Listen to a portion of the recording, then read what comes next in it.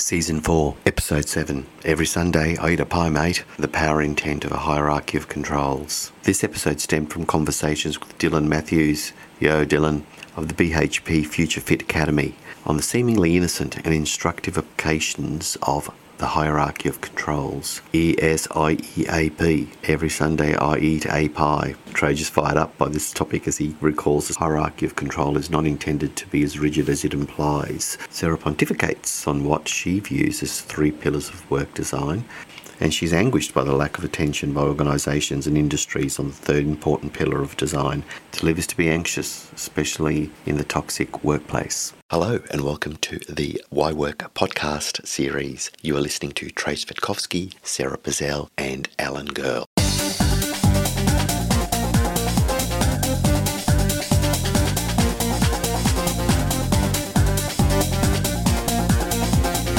Hey Trace, hey Alan. Morning. Good morning. We have a subscriber, Dylan Matthews. He's at the Future Fit Academy of BHP, and he's given me this really funny acronym for how he was taught to remember the hierarchy of controls, right? Every Sunday, I eat a pie, mate. I added the mate.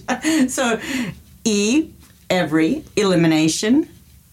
S, Sunday, every Sunday, is substitution. I, for isolation.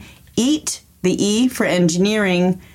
A for administration, and pie for PPE. So let me say it again. Every Sunday, I eat a pie to eliminate, substitute, isolate, engineer or re-engineer administrative controls, and PPE, to remember what's called the hierarchy of controls. And Trey, you talk a lot about hierarchy being social, political influences, establishing and underpinning hierarchies. Can you tell me about that? Yes, but before I do, I just can't get past the name Future Fit.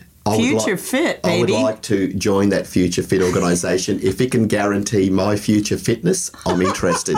Dylan, what can you offer me?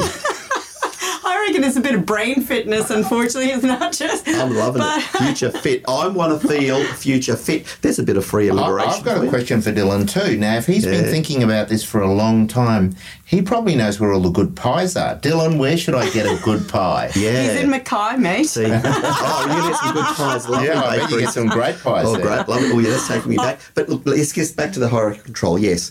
And it's really interesting.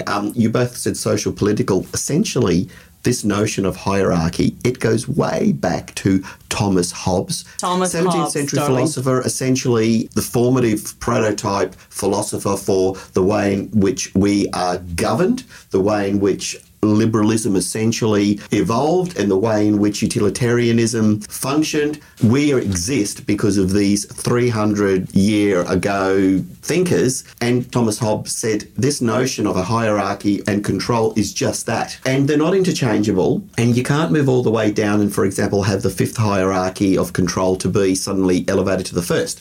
The issue I have with the use of the term hierarchy in the OHS space is, what are the first 4, Sarah? The elimination, the substitution, the isolation, and engineering or re-engineering. Yeah. If you stop and think about that, when you think of engineering, you would be thinking of a process, for example, how do we prevent something, which is akin to how does one isolate and therefore eliminate. But engineering also prompts the thinker, how do we substitute? So, for example, there's no substitution for a physical barrier if you're on the roof. I'm not sure everybody, by everybody I mean from the regulators to the practitioners, actually appreciate the term hierarchy of control is not as rigid in the IHS space, because you ordinarily couldn't eliminate or substitute or isolate unless you apply engineering. Trace, at the Human Factors Ergonomics Society of Australia conference, we just had an annual conference in Adelaide the other week, I spoke about socio-political forces that shape our views on health, safety, performance. Really, it pays to go back and unpack some of this. And I've learned a lot of this from working with you, that, to almost ask, why do we think the way we think, right? There have been influences around this. And you're telling me now that this whole idea of this very rigid, which seems is just embedded in what I call one of 3 pillars of work design, Pillar 1 being about workplace protections, Pillar 2 being about people operations, people and culture, you might say, and Pillar 3 that often gets, lost, not embedded well, is design. I'm hearing you tell me now that the engineering part is very much design and would influence all those other aspects of the hierarchy of controls. And then the whole idea of hierarchy connotates some sort of action that if you had not followed this, there is some punitive, legal recourse. Yeah, and I think if you look at the way the legislation's come into existence and following on from earlier legislation, of course, it's looking at a situation where a problem has arisen in an already established business. I don't think the legislation talks much about culture, and it certainly talks very little about design, and they're such important things. Thank you. So my argument at this conference was that human factors and ergonomics mediates all three pillars if you're truly going to advance work design.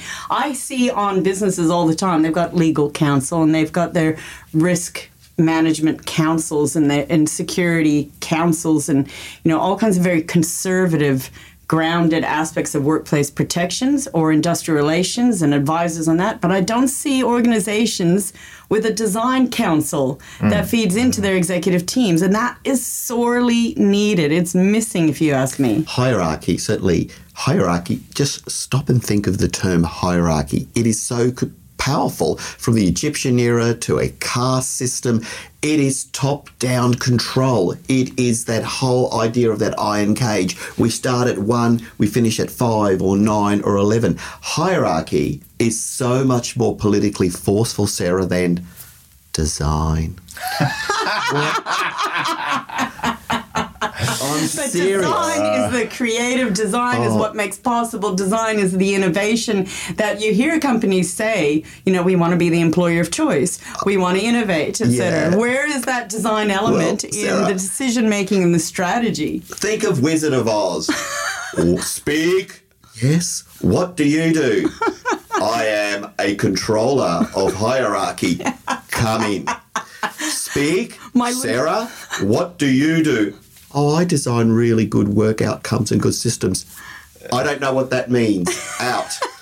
Do you subscribe to the hierarchy? Submit. But do you see the point I'm making? It's the potency of the nomenclature. Hierarchy. A sense of authority there. Yeah, but then it creates confusion, like Dylan's rightly pointed out. Which one? Well, it says, what's the first one? Let's do it again. What was the first one? Well, hold on. Look, using your example, wasn't the wizard a bit of a fraud? Well. Thank you. Yeah.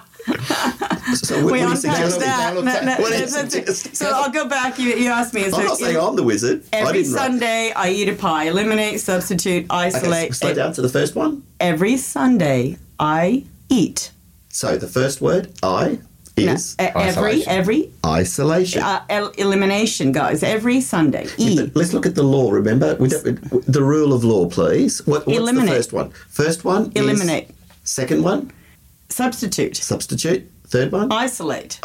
Every Sunday, I. And then? Engineering. Top tier, what we're going to call top tier controls. Yeah, they're the 4 you should really be focusing on. Although I'm going to challenge this. Now, can I come back with the design lens? Yeah. Right, so... Well, you should come back with the design lens. Because as far as I'm concerned, all those 4 are interacting and they're all equal. Hold on. Do my ears deceive me? Did Sarah ask for permission to speak? Hang on, let's rewind the tape. We're keeping this.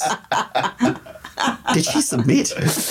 No, I'm still muscling in. I got elbows jutted on either side. Elbows are out. All right. So I've had, conversation with architects time and time again, and I've had conversations with mechanical engineers, and conversations with, again, I've mentioned the Earth Moving Equipment Safety Roundtable, Tony Egan, and I've had a great conversation about what they've done in their space with vehicle interactions and some parallels that happen with all these different types of designers, right?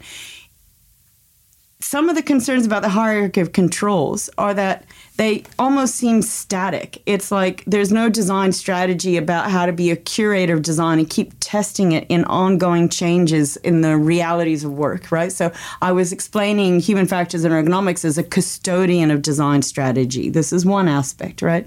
So that you don't just tick off the box and leave a quote-unquote control, which is another term I'd rather, not necessarily say control here, because in resilience engineering and human factors, things vary all the time. Circumstances vary in the realities of work. So first of all, right, changing it from a static nature to thinking about far more dynamic evaluations of how things will be best propped, how they're going to erode, how are you going to detect systems of erosion, who does that information go to, what are all the stages, and do the people that receive that information have the best chances or timely response time, and are they empowered with agency and purchase to be able to make the right decisions? Okay, so that's more of a dynamic strategy. Understand the evolution and the ecology of humans when they're applying any of these design strategies.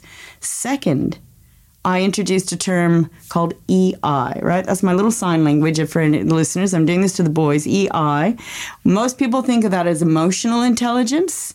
I'm going to challenge you to think about it as enduring impact of design. So your hierarchy, if you will, then comes back to the things that I do will have the greatest impact. And if I change governance, if I change the structure of a building, if I change some of my capital equipment in my business, and I do it well, I really consider a lot of the human needs and the tasks and the interactions in the system, I'm going to have decades of good things occurring where performance is high. If I get it wrong, I'm left with decades of workarounds and problems. And it changes this hierarchy of controls when you think of EI, enduring impact. So let me give you an example, and then I'll reflect back to you guys, all right? So if you looked at something like alarms and alerts, which human factors do a lot, and that might be a tick on this quote-unquote hierarchy of controls up high as an engineering control. An alarm or alert, when you're at the pointy end of needing that alarm and alert and not to be distracted by anything else, and you need to decipher what that alarm means against every other backdrop, you've got milliseconds to respond. That would be quite low as your focus, but on the hierarchy of controls is up high. So if you go through this list and start going, hang on, governance and building design and capital equipment, get that right? Then, and that's also the design strategy, not just safety and design, it's going beyond your entire design strategy for this ecology of the business. And then you go through and you say, right, things like job design. Well, that can have some enduring impact, but we have to also watch all the job crafting or the modifications people do to reassign roles and tasks and the workarounds. So then you're getting down to, is it years or months of impact? Your training might be really high impact, high fidelity when you do it well, immersive technologies, VR, but even still, that might be months or days or shifts when that value can dissipate, and it can vary depending on all the changing conditions of the work.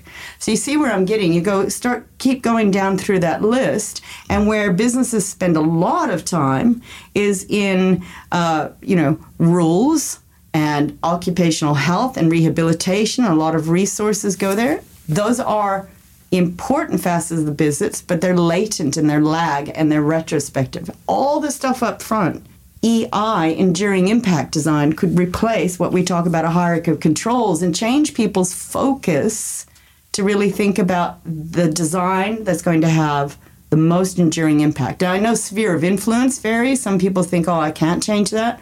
But get your governance involved, get a design council involved, and really start thinking big picture. Then go through the list of what's going to have the most enduring impact. So if you're leaving it just with PPE, that doesn't, might not have the most enduring impact, but it depends, like you said, with your lawn mowing example.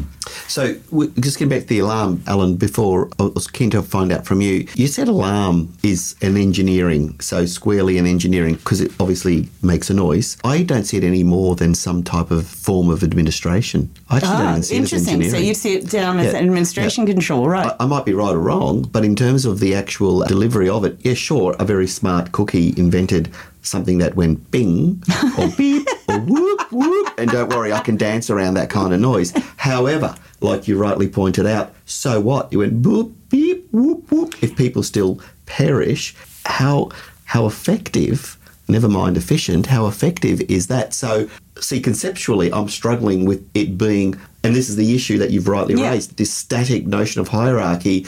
It shouldn't be viewed or construed as a hierarchy. I'm convinced that it should be more as a broader spectrum consideration, like, as you said, context an enduring impact based on that system, right? It makes more sense to me, because problem with hierarchy is it's just that we get so bogged down in obsessing over what was the first thing, what was the second thing, what was the third thing, what was the fourth thing. Yeah. And I'm not sure that's the way in which we should be conceptualizing these things. When I critique some of these elements, right, I am not saying they're not useful. It's certainly a useful start to consider and prompt design. And when it's in that first pillar of workplace protections, it's useful to start considering quote unquote safety in design, right? That aspect, that's one aspect of design, but it's certainly not comprehensive about design strategy and design thinking throughout the whole of the organization. So anything that I start to critique or build on is just that it's scaffolding. There's layers. And if the interpretation of and the application of this is too rigid, that's when I think we get into trouble. And that's all I'm saying. So these tools and these resources that have been previously developed, they're certainly useful, but they're not enough. And they can be expanded, elaborated in a more sophisticated system with sophisticated governance. We can get a little bit more clever about this. So, even things like in the world of teaching, there's some great critique recently. I listened on ABC Radio, and I'll share that with you. And it was about, managing children's behaviors for teachers, quite overwhelming. But the argument was that, in fact, this gentleman, Jeff, CEO, smart guy, he's talking about the need to change curriculum and learning opportunities because we're creating too many gaps by having this industrial, here's another socio-political thing of how we teach our children, right? Or how we train people at work as though everybody should receive the same information, or cattle going through a system. And of course, it's not going to suit all people's way of learning, right? It's too rigid, and you're going to create gaps. And those students who feel left out and aren't grasping it, the behavior will worsen because they need some other form of attention. So we're not getting it right. So imagine building design in school curriculum and governance changing to engage students in the just right degree, and teachers' lives may be a lot easier. Behavioral management, much more satisfied with all the different sensory preferences that are needed and among schools, teachers, and students. That's just one example, right? So that, Alan, the hierarchy of control. What do you have to do when you're defending a case when you refer to it? It's part of the law. Yeah. It's so my job is to apply the law, and it falls within the work health and safety regulations, so it's something that we have to apply. Section 36. I guess listening into the idea of its application. Conceptually, though, for me, I'm fully cognizant of it too. I've had no choice but to apply it, and indeed with significant force. But now that I'm deconstructing it, and of course it is part of the framework, when I think just about how it's easy for us to understand it and unpack it, but I wonder whether truly those who are out in the workplace, who are being trained and inducted into the hierarchy, are afforded that same ability to be able to fully understand and think critically beyond. So certainly, like I said, it's a useful tool, but it's just part of the scaffolding. And then so what? So how are you continually being a steward of good design strategy or a custodian? Anytime you make a change and you implement, quote unquote, a control, then who's evaluating ongoing variabilities in performance in your workplace? That's where you need a design strategist, and you need your time with a reorientation of thinking on design. But Sarah, design is mentioned in the Act. Things such as SID, safety in design. If someone's listening here now saying, what is Sarah talking about? We fully understand where the hierarchy of control is embedded, but safety in design is also part of it. What would you say to that listener? As I've just said, it's important. It's good that it's a prompt. but it also does not talk more broadly about expansive design strategy and design thinking. So when I speak to, design leaders around Australia, including the Good Design Australia, I speak to some of the people who are the judges who influence this, and they tell me, you know what? Of course things are supposed to be safe in design. That's to them if you had to have a hierarchy, that's one of the lowest levels of, hello, duh. And it's not that imaginative or innovative unless the design process itself was really celebrated. The way that you engaged people, the way that people felt that their opinions mattered. So there's a design process as well as an outcome. And then how sophisticated is safety in design? Have you really just ticked the box, or have you deeply embedded in all your procurement schedules so that you understand that you want to see how businesses have even tested their equipment and their processes for human factors interactions before anything enters your business, anything is procured? And have they thought about enduring impact in design, right? Have they really thought that their capital equipment or the building that they're handing over promotes and prevents any ill health, promotes good health and prevents ill health, right? Have they really done that? And who is evaluating that? The skill set to evaluate that. Is there veracity in that design strategy? So, and safety and design tends to be connected to just like structures, things. And I think that's where you and I had that open to conversation. In some of our earliest podcasts, you kind of think of it just being related to a thing, an object, an artifact, versus your instructional design, versus your learning, how you learn, versus how you lead, versus how you communicate. Alan, I see a thought bubble popping up. Tell me your thoughts. Well, there is a provision in the Act 22 which talks about design, but as you say, it's more about design of structures and plan rather than design of work. And strategy, I think there is room to conceptualise a systems design, the broader rubric, than it is just now limited in design as we know it, safety in design and Section 22. Well, work is a construct that can socially influence health. So it's a prime design medium. There are evolutionary factors among humans, how we grasp, how we sense the world, how we see, how we think, how we cognitively attend, how we process that. And then besides the individual, there's things like the tribal culture and social rhythms, right? There's an evolution and ecology of humans that's very specialized. The human factors ergonomics professionals know a lot about. And the workplace, how it's designed, everything from the leadership strategies, the communication strategies, the distribution of work, the environment of work, can impact on health and performance or sustainability issues. So perfect design medium. I can feel a code coming on. Any regulators interested? Our rates are reasonable.